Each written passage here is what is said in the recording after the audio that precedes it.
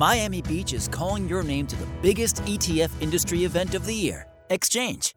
Exchange is engineered to deliver high value by providing a space to learn, interact, and network with the most influential thought leaders in the industry, built with financial advisors, not just for them.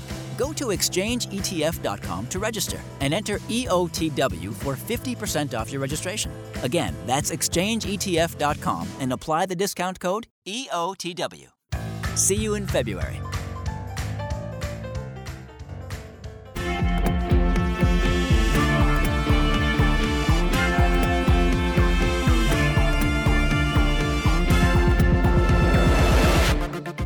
Let's talk about investing with exchange-traded funds. Welcome to the ETF of the Week, where we get to hear the latest from ETFtrends.com Chief Executive Officer Tom Lydon. Tom, it's great to chat with you again.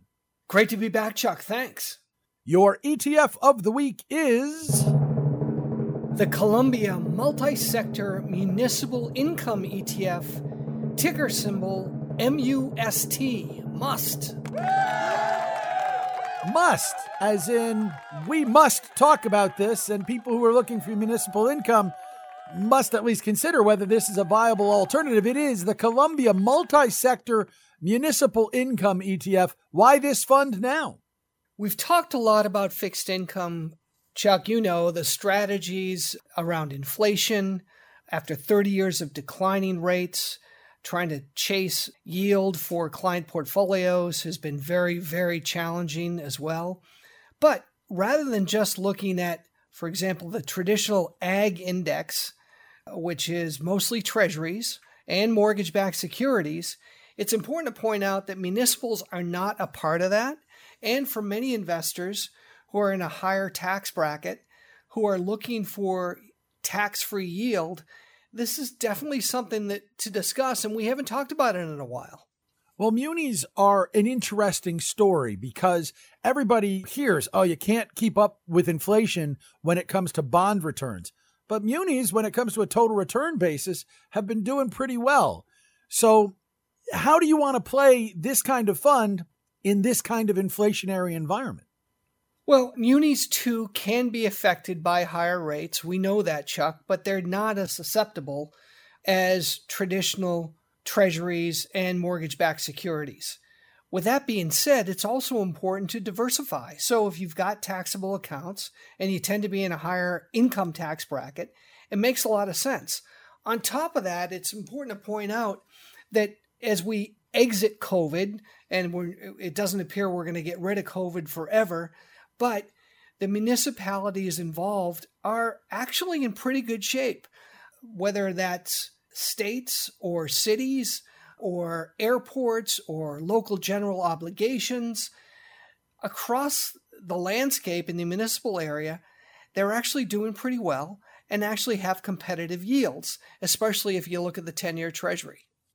It's also worth noting, you and I frequently are talking about new funds. This fund has been around for a couple of years. In fact, it's been around long enough to get a star rating from Morningstar. And while you and I have talked about how stars are not the be-all, end-all by any stretch of the imagination, it's not bad to see a mutual fund and an ETF in this case that comes out, basically builds a 3-year track record and gets 5 stars. So on a risk-adjusted basis, this is a pretty attractive fund in the space, isn't it?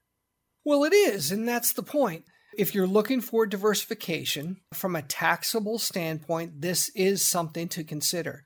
Not only that, and again, I know you'll think that I must have a fever or something for saying this, but a lot of folks, even in tax-exempt accounts, are looking at ways to diversify and grab some yield.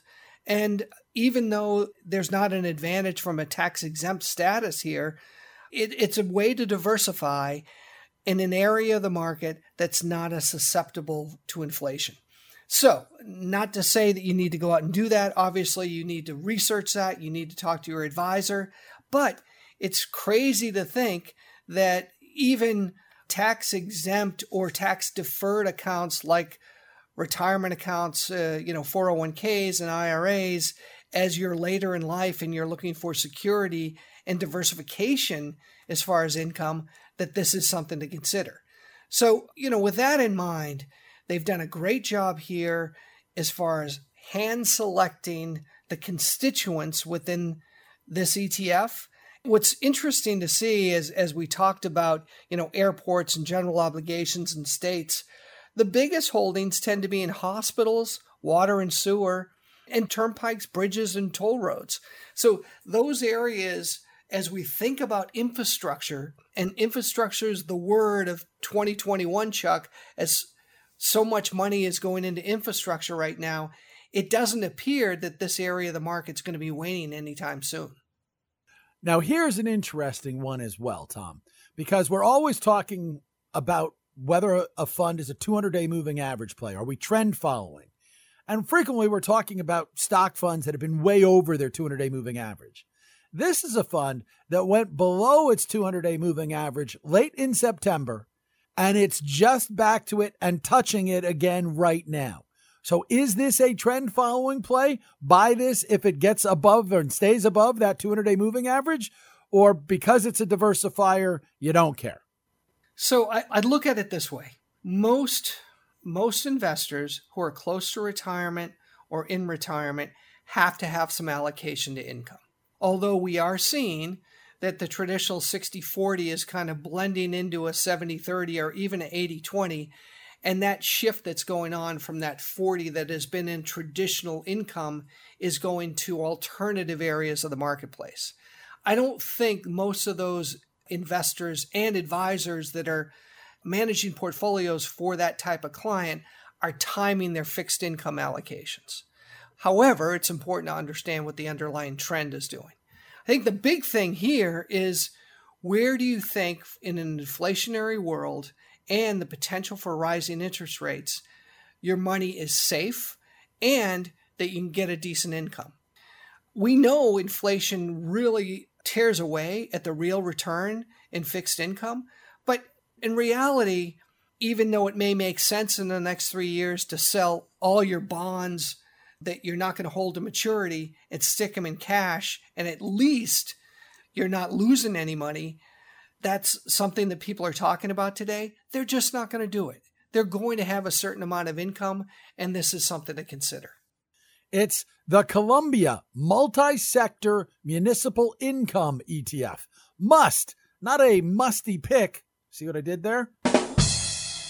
For the ETF of the week from Tom Lydon. Tom, we'll do this again next week. You crack me up, Chuck. Yes, I do, and I live for that. The ETF of the week is a joint production of ETFtrends.com and Money Life with Chuck Jaffe. And yep, that's me. And you can learn all about my hour-long weekday podcast at MoneyLifeShow.com or on your favorite podcast app.